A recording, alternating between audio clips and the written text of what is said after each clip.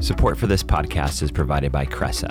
Cressa is the occupier's champion, the world's premier corporate real estate advisory firm, exclusively serving startup businesses and major global organizations alike. As a Portland pillar for over 25 years, Cressa partners with its clients throughout the entire project lifecycle, from workplace strategy and discovery through the deal transaction and project management delivery of space. Cressa partners without conflict and applies integrated expertise to make your business better. Go to cressa.com/Portland to connect with the Portland advisory team.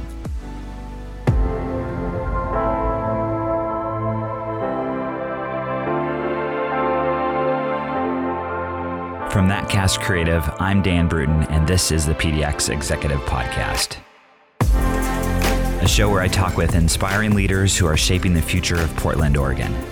Every week, I sit down with business executives, startup founders, and community leaders to dive into their career journey and get insights into the impactful work they're doing in our slice of the great Pacific Northwest.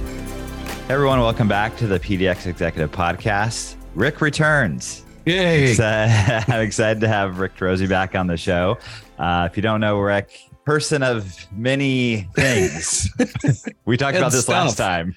Stuff. We don't know how to describe it. But co-founder of Pi, co-founder of Built Oregon, just a staple in our business community. So Rick, thanks for hopping back on the show. Thanks for having me. It's an absolute. I really enjoyed the first time, and it's a pleasure to be back. Well, let's get into it. I think, one thing I want to talk about, what's kind of going on in the investment and startup community here.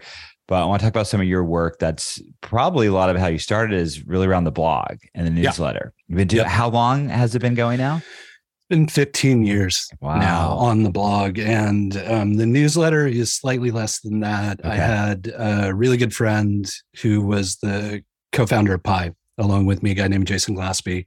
And he is, and I say this to his face, he is the laziest person on earth. And so he's like, it's really too much effort to read your blog every day. Could you just send out a newsletter at the end of the week? And I was like, okay, I can start doing that for your sake. So it's probably been, I think I'm on like episode or issue 670 something, and I send it out once a week. So it's been a while. Yeah, it's funny. I don't know if I'm on the newsletter. I go to the site to read it. And good. So I appreciate that. Okay, I don't know which one's better. I should do both. Okay, I don't know. The newsletters are really nice. The newsletter is a really great way to summarize for folks, but it also gives me the opportunity to just kind of look back at the week and be like, oh, that happened. What trends are we seeing? I can be a little reflective. Yeah. So I really enjoyed the process of putting the newsletter together. And then it also gives me the opportunity to highlight upcoming events and those kind of things that bring the community together. So it has a little bit of a different function than the blog itself. Well, it's a lot to keep up with. And you took like an intentional kind of break from writing it. And it was nice that you set the stage for the folks like us who are loyal readers. So can you talk about that? It was shorter than I thought it would be, which is good. But I'm happy to talk about that. I in tech, it's kind of become a custom for people to take sabbaticals or for companies to offer sabbaticals for people to recharge. And I had kind of gotten to the point with the blog where it was habitual, but I wasn't sure I was still having fun with it or was still motivated to do it. And so that I was really just testing that. Like, did I miss it?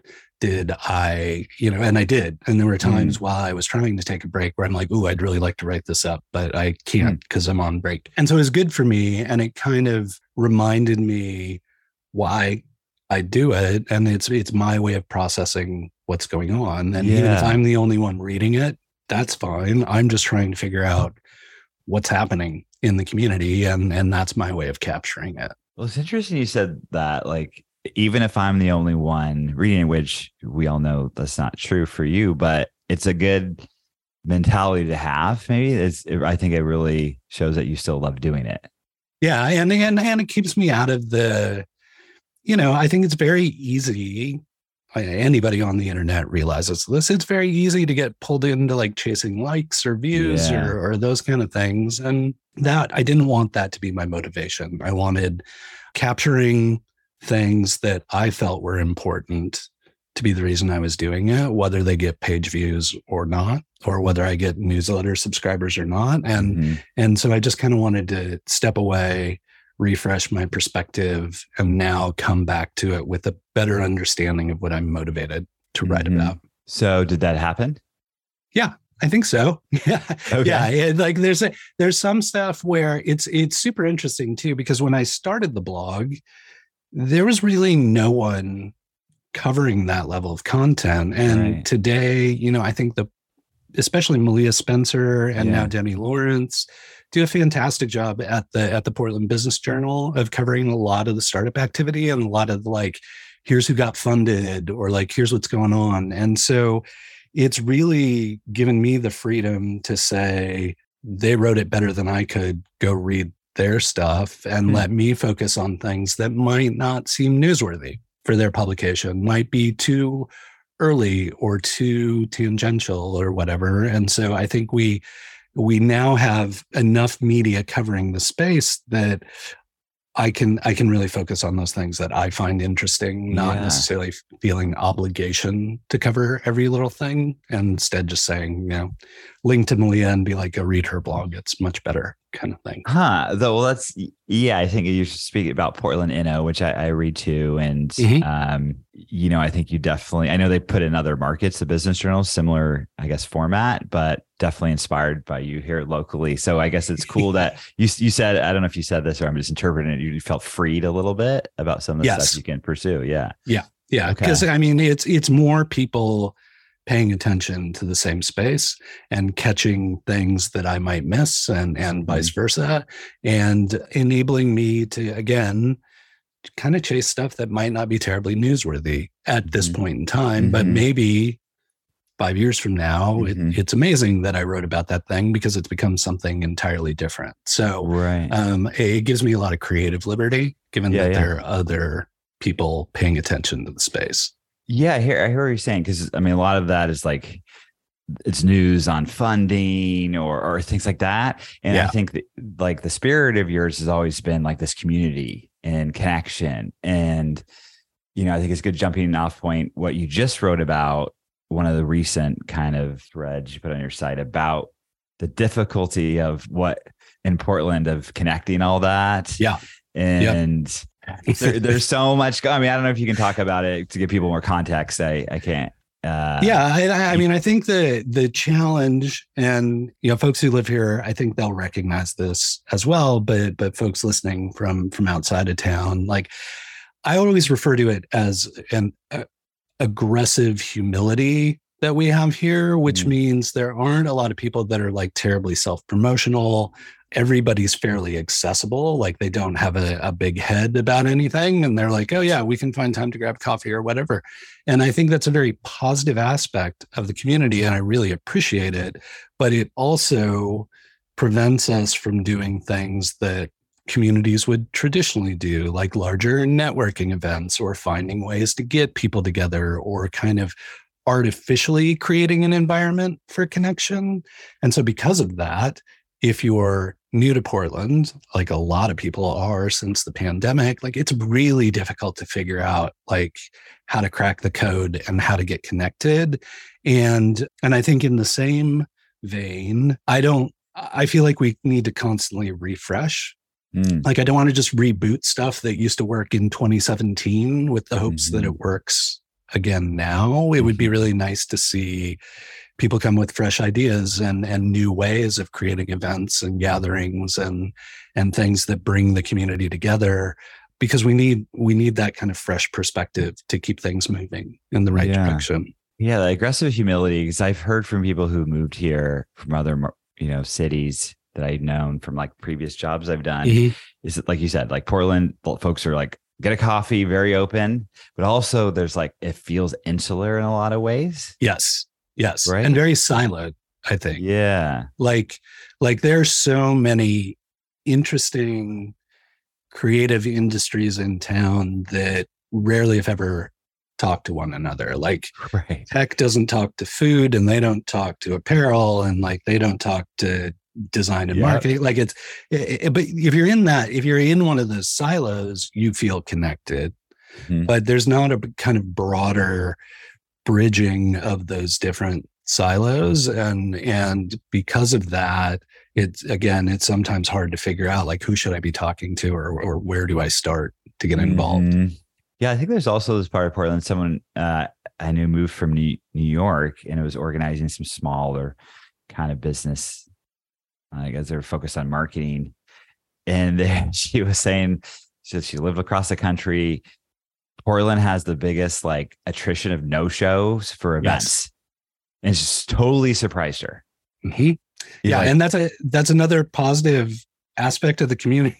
It's so funny. Like I said, we have so many like negative repercussions of things that are actually quite positive and charming about the community. And I try and, inform event organizers about that. But in Portland, to RSVP to an event does not mean I'm going to show up.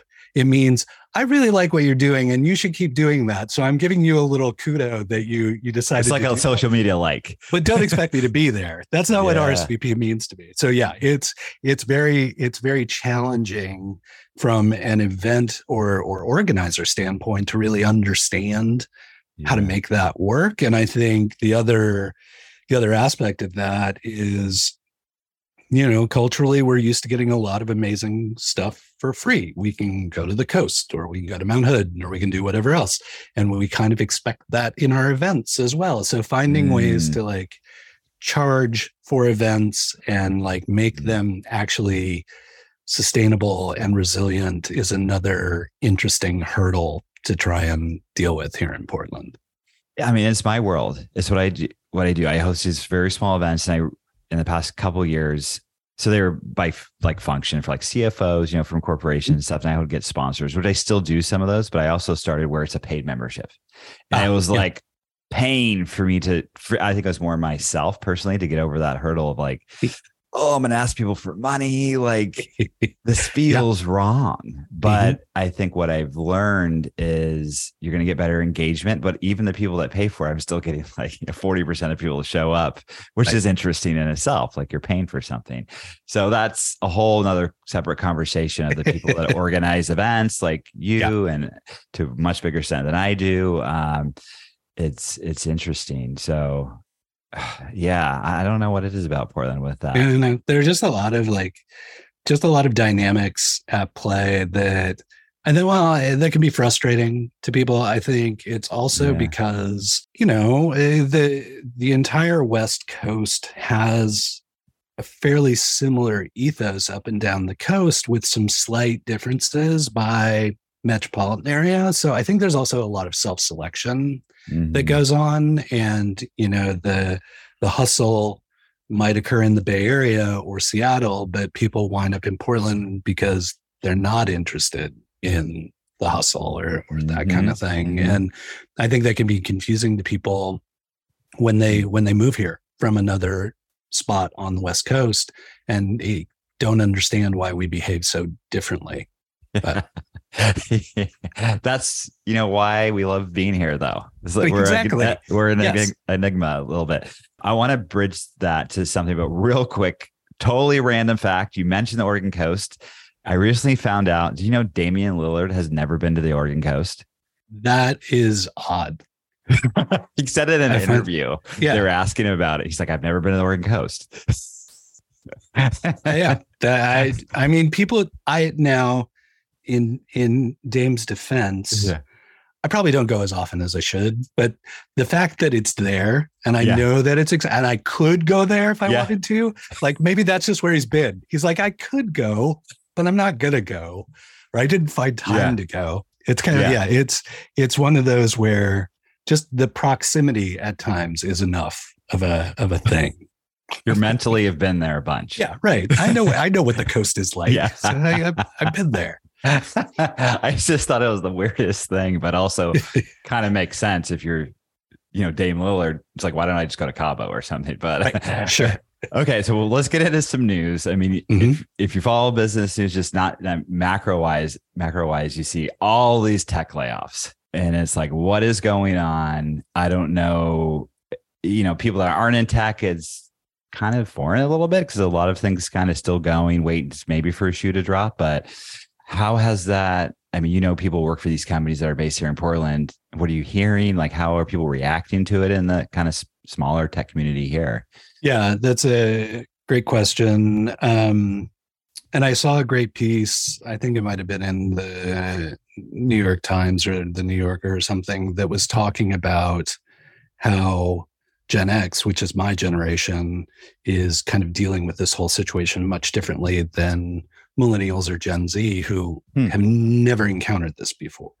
And, for me, this is now my third major economic downturn in the US. And during the dot-com bust, which was my first one, I was super naive, and like, it was really scary. And I was like, what's happening here? Unlike today, whole companies would disappear overnight. Like, it wasn't just a company layoffs are horrible and awful, but the companies seem to be surviving, which is a much different thing than I've experienced before.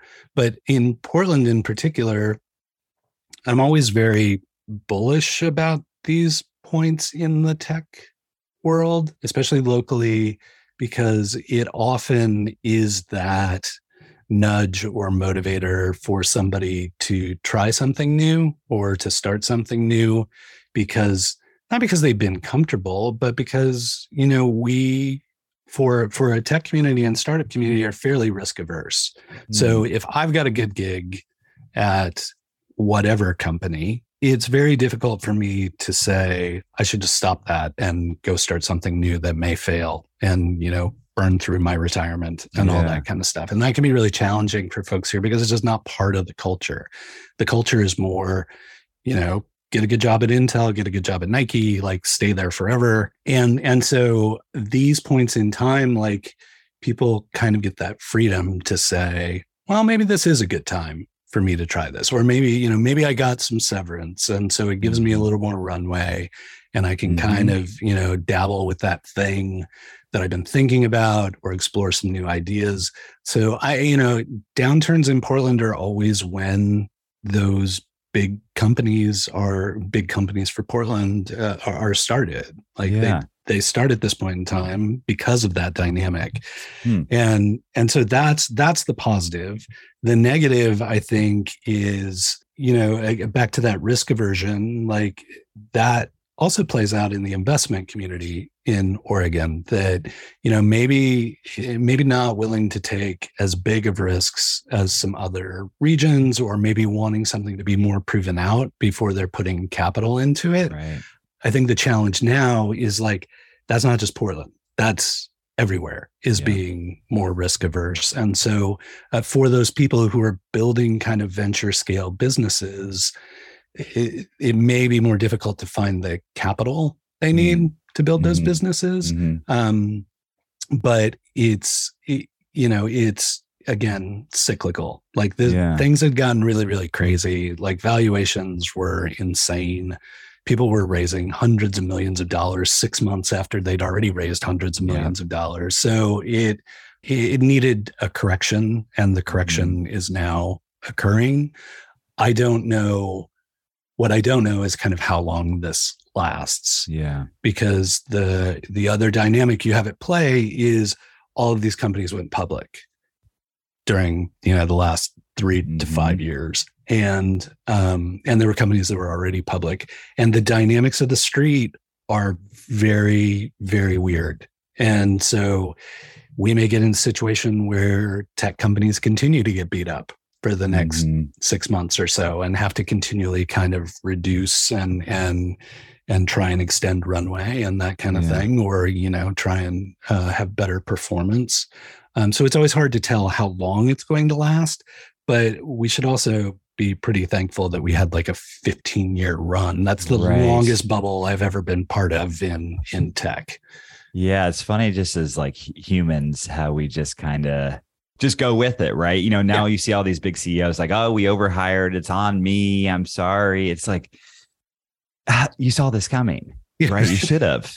I feel terrible for the people who've been laid off. I've been laid off. It sucks. But I thought positively spin on it. It's a great time for folks to maybe follow that idea they had, or hopefully there we'll see an uptick in business formations. Or that we've seen a really impressive growth in non-technical founders starting to find tech ideas or using available tooling off the shelf to like cobble together something that will function, but probably isn't kind of a scalable solution that they could go to market with. That's the other part of this, is it really unlocks that technical talent that may not have that idea. But if you are a compelling founder who can kind of sell the dream to a technical co-founder, then it can be those times where that makes that talent more accessible to you than when you are competing with Google or Amazon or Microsoft for that talent. Really good point. And I want to get your like a policy take from you. And it's a little wonky, but I don't know if you read, like, I think it's the FTC is trying to maybe get rid of non-competes. Yep. I hate non-competes. I don't know if you've been locked up in one. It's just, I thought it's just the shittiest thing. And obviously there's ways, even if there's a non-compete for companies, it still holds you to certain things like non-solicitation and of course trade secrets, which I think is all reasonable, but I'm so for getting rid of non-competes. I think in California it doesn't do them. They're one of the states that doesn't. I think Oregon is moving towards that anyways, but what's your kind of thoughts on that and for startups? And I don't know if you have a take. If not, no worries, I do. I think it is a kind of artifice to protect those people who can afford the protection, right? Like, and if in a truly free and dynamic market, it should be the best ideas and the best solutions that are kind of winning the day. And I think that the elimination of non-competes should only accelerate innovation and activity. I think that's a really good thing. I think similarly, the kind of wage transparency activity we're starting to see as well is another really good indicator of more just general transparency in the market. And I think that's always good too, for people to have a better understanding of like what is actually happening and how things actually work. And the more we can do that kind of stuff, the better. I think on the negative side, there's also the kind of assault on what had been one of Senator Wyden's pieces of Section 230 that like protects and really created social media, right? That said you're not, as the corporation, you're not liable for things that people post to your site, and that's coming under some assault from a wonky standpoint, and that concerns me just because that created such. I don't even think they knew how much freedom that was going to create in the industry for people to build solutions and people to engage. Obviously, that's been taken to both positive and horribly negative, extremes. But the ethos of that section of the law itself, I think, is correct and provides that kind of protection that certain platforms need to engage in the community effectively. Yeah, I think and especially around Section 230, I think a lot of the hate is really targeted at a few companies too, right? It's Facebook. Totally. And so, and unfortunately in our society, that's what gets all the headlines too. And people don't have the nuanced kind of perspective of how it's helped the open internet so far and things, right? So but I mean, I don't have comments on my blog anymore, but like if I still had comments, like that would be my responsibility to deal with those, no matter what anybody said. So that kind of hits close to home for me too. Yeah. Well, I worked at the Oregonian for a short period, and they did away with the comments. But one of the funnest things that me and my my coworkers, we love reading the comments because they're just wild. Never read the comments. I know, but it's just people are like, it's just wild. Yeah. You know what I mean? And it's kind of fun. Totally. Yeah. It definitely has entertainment value so long as it's not directly applying to you, or as long as you can create that distance from the comments. I think there's entertainment value. So we were kind of bummed when they did away with them, but it's probably healthier. A lot of them were, just pure vitriol, Yes. Wasn't a lot of positive thinking going on. Let's talk about some companies of note, maybe. Like, I don't know if you have any companies that you're really excited about, or even, evolution of some of the more established tech companies, quote unquote, like Vacasa and things. Yeah, I think, I'm there was definitely a lull in activity throughout the last time we talked. We were still kind of on this upward trend. And I feel like since then we've either plateaued or stuff has started to quiet down a little bit. And not to say there aren't still companies here and there that are exciting and new and building things. I think, kind of to the earlier comments in our conversation, I think the most exciting things to me currently are the organizations and kind of the community gathering. Like, that's where I'm seeing the potential right now. So like, you've got, Stephen Green with Pitch Black. You've got new Hazel's the new executive director at PDX Wit. You've got PDX Women in Tech. You've got these you've got these transitions in leadership where folks can do something new, or you have these events that have been kind of going well for a while, but people are really hungry for that community engagement. And this could be the point where they take on a whole new meaning to the community. And those are the things I'm really tracking on right now.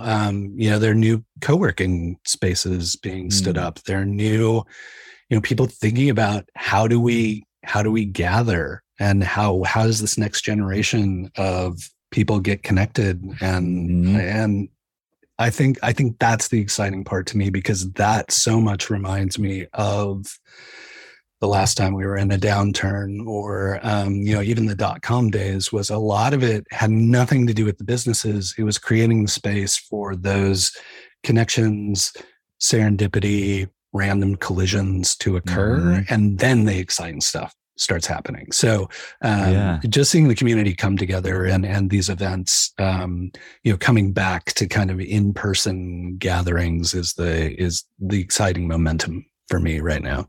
That is a great point. And you can feel it from people I talk to. People want to do it again. Yeah. Versus like, I'm getting invited to another thing. It's like, well, this is a cool opportunity. And so, that's a silver lining, hopefully. And talking about Stephen Green, and they're going to be doing that out in Beaverton, which is new. And, I live out towards that way, and I think there's a lot to offer out here. So it's cool. And I think, Beaverton is amazing. Like, just how it's changed over the past 5 years or so has been really incredible. But it's also that, I always used to say, people don't even like crossing Burnside, let alone going through the West Hills Tunnel. And so it's kind of that olive branch bridge between what may be happening in Portland Metro and, giving those Nike folks and Intel folks a chance to experience some of these things, and maybe creating stronger bonds throughout the metropolitan area, which is that's how we're gonna solve this and kind of create that next generation, is behaving as a more connected community, throughout the region, I think. Well, Rick, our time has flown by as usual. I'd love to have you back on for round 3, and just of course. Thanks for everything you do. Where are some things that you're working on that you'd like people to check out? Thank you. We are, first and foremost, as a region, the state has kind of created this program where getting a bunch of organizations together to figure out how to make the region more conducive to connecting and community, and that it's called a regional innovation hub program. And so there are a huge group of us working on that. I'm excited about that. I think that has some great potential. Pi will be recruiting a new class come March. And for folks who aren't familiar with Pi, it's really a short-term, kind of time-boxed way for founders to get intensive mentorship on the companies they're building. And so we'll be opening up applications for that. I'm excited about that.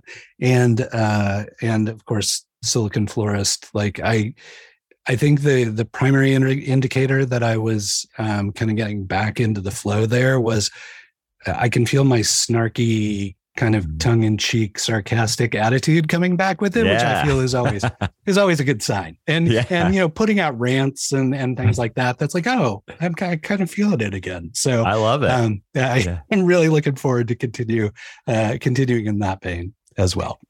Well, just the Regional Innovation Hub, I think that's the one I saw. I filled out a survey of a link. I don't know if that's the one. So yes, hopefully folks can I thought that was really well done, structured. And I think it will be, hopefully what comes out of that will be very helpful for small businesses. And it's happening throughout the state. So there's similar activity in Eugene and Bend and other places. And so ideally, not only do we help region by region, but how do we collaborate across regions throughout the state to ensure that founders get the support that they need? Yeah. Well, Rick, thanks so much. Of course. It's always good to see you. The PDX Executive Podcast is a production of ThatCast, a Portland, Oregon podcast agency that partners with brands to create custom podcasts. You can learn more at thatcast.com. And please take a moment to subscribe and rate the podcast as well.